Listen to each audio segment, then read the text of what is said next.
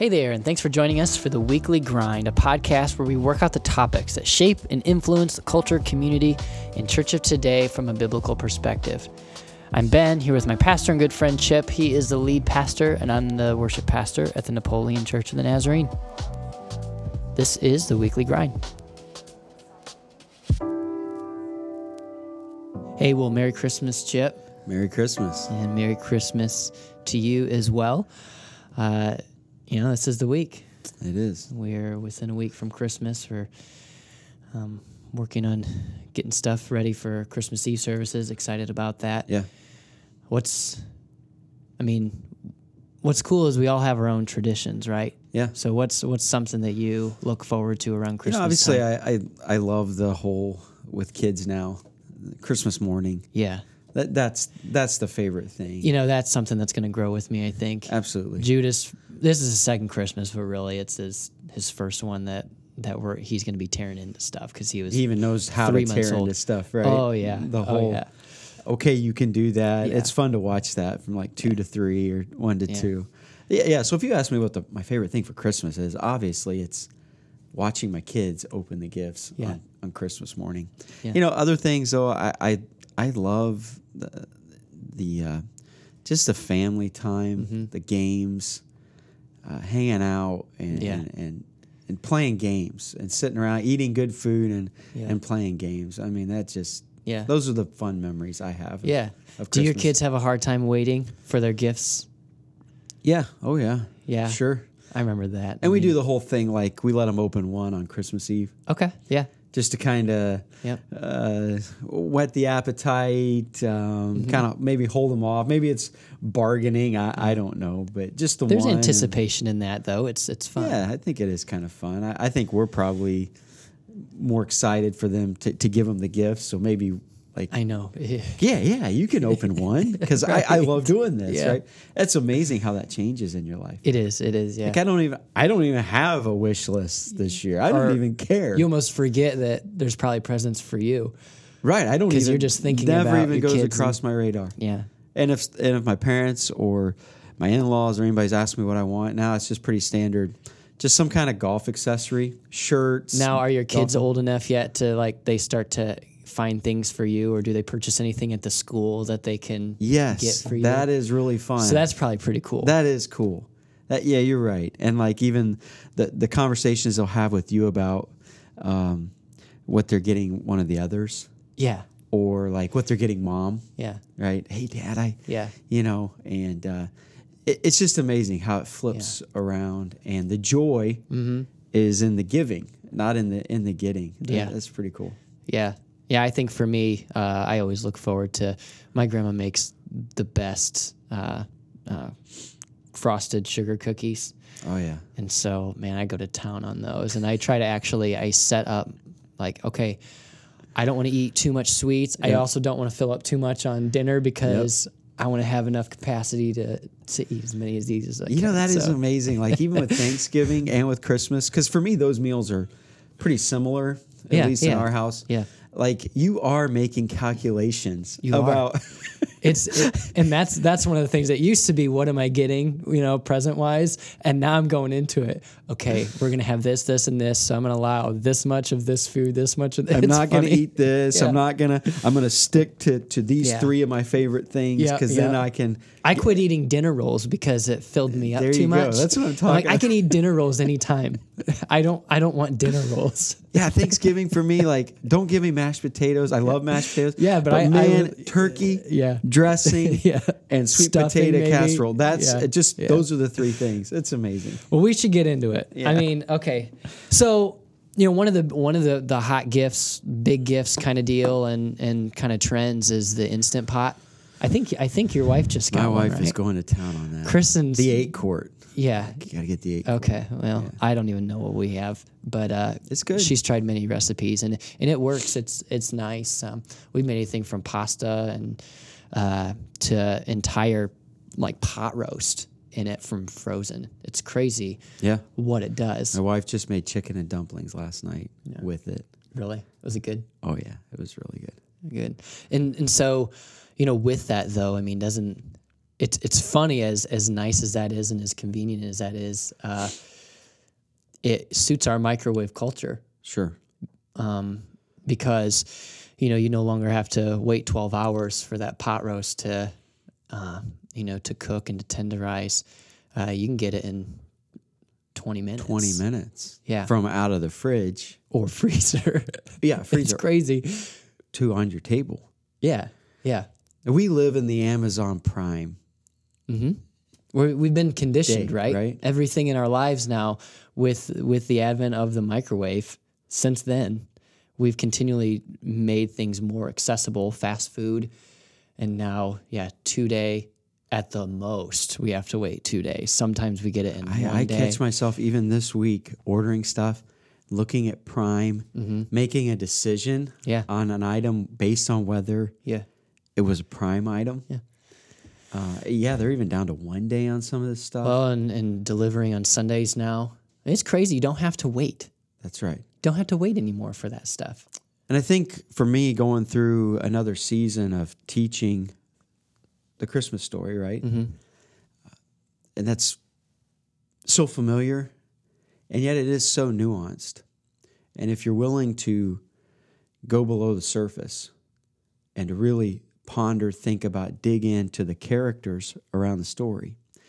For me, especially this year again, one of the things that stood out was there was a lot of waiting that is involved in this story. 400 years worth.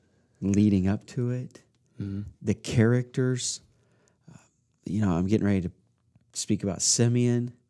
I talked about Zechariah and Elizabeth, and I know these are not like out front characters. But even Zechariah's waiting. I mean, you can't speak for that. That had to be a long handful of months.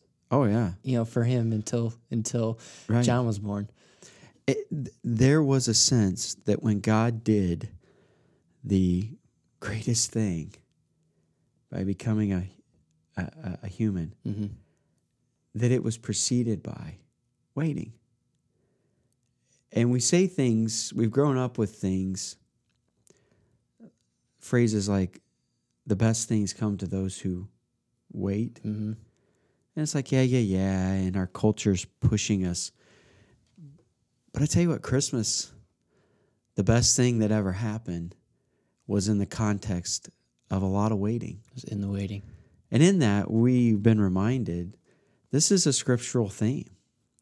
Like, as a follower of Jesus, as a child of God, waiting is something that God uses in our lives for great purposes. And I think for us, it's just great to think about, once again, often why am I like frustrated, miserable? A lot of times it's because anxious. Things aren't happening in my timetable, the expectations I've placed on it. Yeah. And maybe, quite possibly, in fact, probably, God is okay with us waiting, right? Yeah. In fact, he uses the waiting to develop us, all the while knowing what's in store for us. I know we've talked about this personally, even in your own life. Talk about your personal, Well, I mean, I had to chuckle to myself a little bit because I've done the Clifton Strength Finders. We've all done it, and one of the strengths of mine is futuristic, and so I feel like I'm constantly seeing what could be in detail, and while it's fun, while it's cool to dream, let me just read off what futuristic is. The future fascinates you as if you were projecting it on a wall. You see in detail what the future could hold, and this detailed picture keeps you pulling you forward into tomorrow.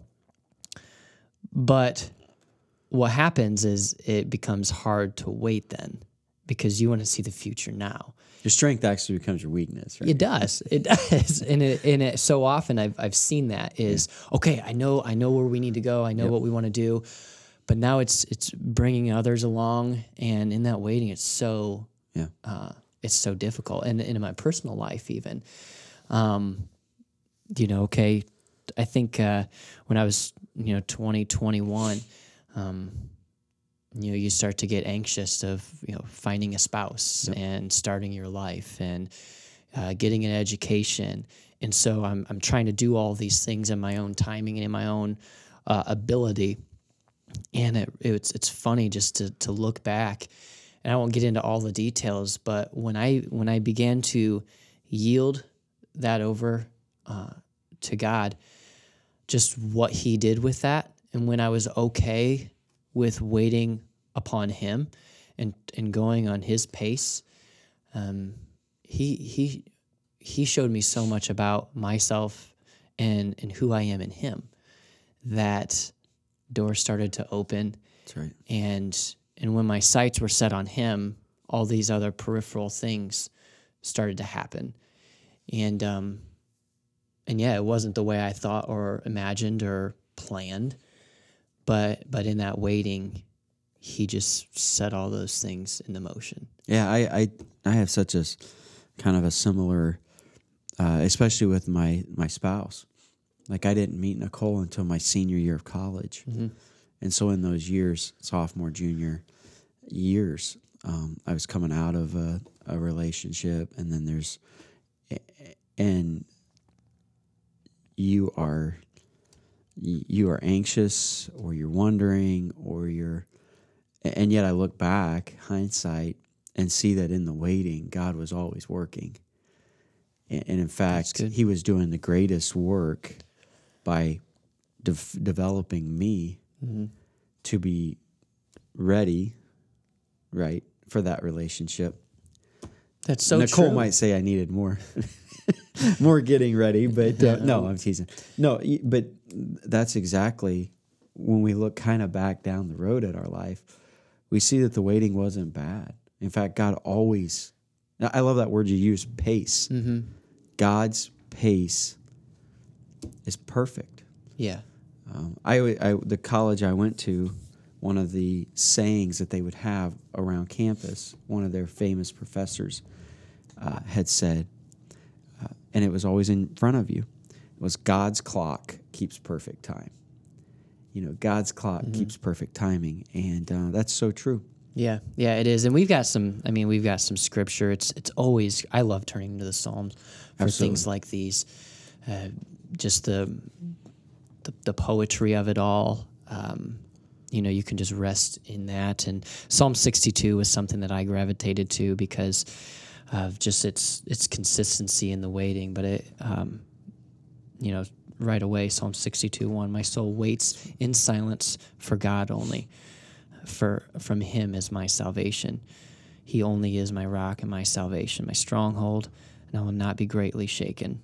And later on, my soul waits in silence for God only, and it's just so profound that in this fast-paced culture, it seems counterproductive to wait, to be silenced, because we're not moving forward, right?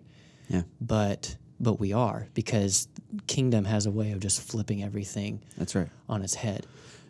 The Psalms, like you've referenced 62 often, 27, 25, all these Psalms. And then you think about David's life, anointed king as a teenager, and spends 10 years, his 20s, running from Saul and wondering, is this ever going to happen? I've been doing the right thing all along, and I'm actually being persecuted, suffering for this. And many times he would sit down and have to remind himself, no, the Lord's promises, I need to wait. Yeah. That's amazing that he waited. I even looking at Joseph and just in the waiting of being imprisoned and falsely accused and all these things. And all along, God had something greater for him. But if he wasn't willing to wait and to rely on God for that deliverance, man, he would have wrecked himself and probably got himself killed. That's it. In his context. David's the same way. If he acts so rationally at certain times, he's done. Because, he's really in danger for his life. And looking back on my life personally, I can see that if I chose not to give myself over to God and just try to just keep pushing and pushing and pushing against that, I can see very easily how I would have, wrecked my own life and my own self. That's it. That's so good. I think we've talked about we haven't talked yet about, but what so often happens to us. Fast-paced culture. We're sucked into that so often. We want instant gratification. We want instant. And so when we're trying to wait, what are the things that crop up that we deal with, right? Because the enemy loves it when we don't wait on God. Absolutely. And so he's feeding our emotions, our mindset. He's causing us to frustration. Living discontent because I want to be here. I need to be here. This needs to happen. So we get frustrated, right? We deal with, I know in my own life, anger sometimes at things not coming. Jealousy is something for me that I've had to really get a hold on because, especially in church and in worship culture and just the things that I'm a part of every day, I can see what another church is doing, what God's doing over here, and it's really easy for me to become jealous of that. Yeah. And the last handful of years, I've really been excited about what God's doing here, and not because He's doing something new here, but I'm all in here, and I don't care that's awesome. What's going on there and what He's doing there, but look at what He's doing right here. And the enemy so often wants to rob us of that, wants to rob us of what God's trying to do in us.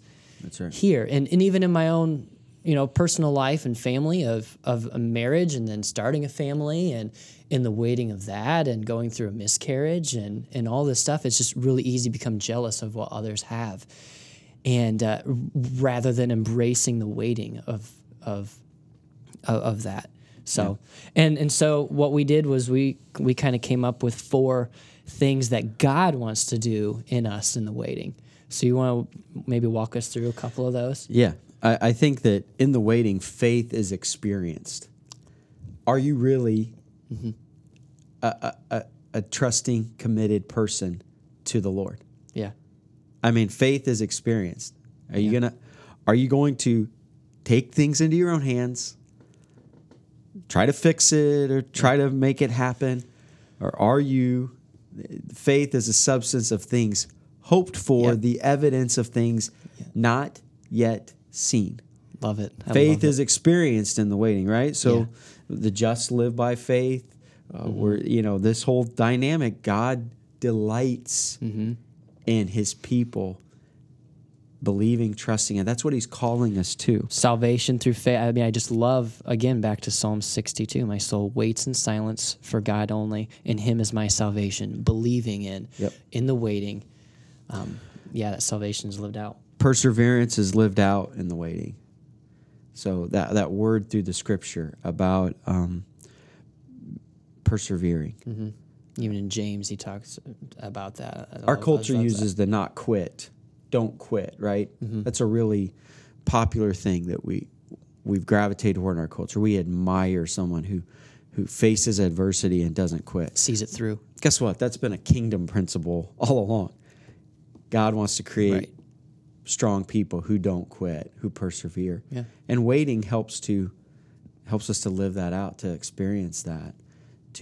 There's nothing better than having stayed with something and through it, and then experience the victory on the end of it, and knowing I persevered, I didn't quit. Yeah. There's nothing better, no bigger satisfaction. And when you embrace the process, I've learned that coming out of some just difficult seasons and hard seasons of whether it was depression or whatever it was. Looking back now, I didn't really think it at the time, but that perseverance and what God was building in me, not that I ever want that season to come back, but man, God showed me things about me that could only happen through persevering. That's it. Because you build those spiritual muscles. That's what, like James says, count it all joy when you go through these trials, Right? Because they work. And what is one of the things in that process? Building perseverance. Perseverance. Mm-hmm. Strength is developed in the waiting. Yep. Again, these are maybe a little bit of overlap, but it's all in the waiting. God is actually making us better people. That's his goal. In fact, I think that's his intent often, because he already knows what he has for us, how he's going to bring these things about. If we'll be willing to wait. And I think this is just such a kingdom principle. And if I'm a kingdom person, then part of the rhythm, the pace, the mindset of my life is I'm okay with waiting. Well, and even just thinking of in our weakness, he's made strong. And so when we gather our strength from him, we are made strong. Yep. Yeah. And so then the last one, endurance is tested in the waiting. Again, just persevering, enduring in all things, coming out on the other end victorious. Yep. And a lot of times we can't choose our circumstances. Sometimes we're just dealt, but it's how do we respond? And that has everything to do with us. Yep. How do we respond? Right. We talked earlier about Instapot and how we can get a meal on the table, and it's like that.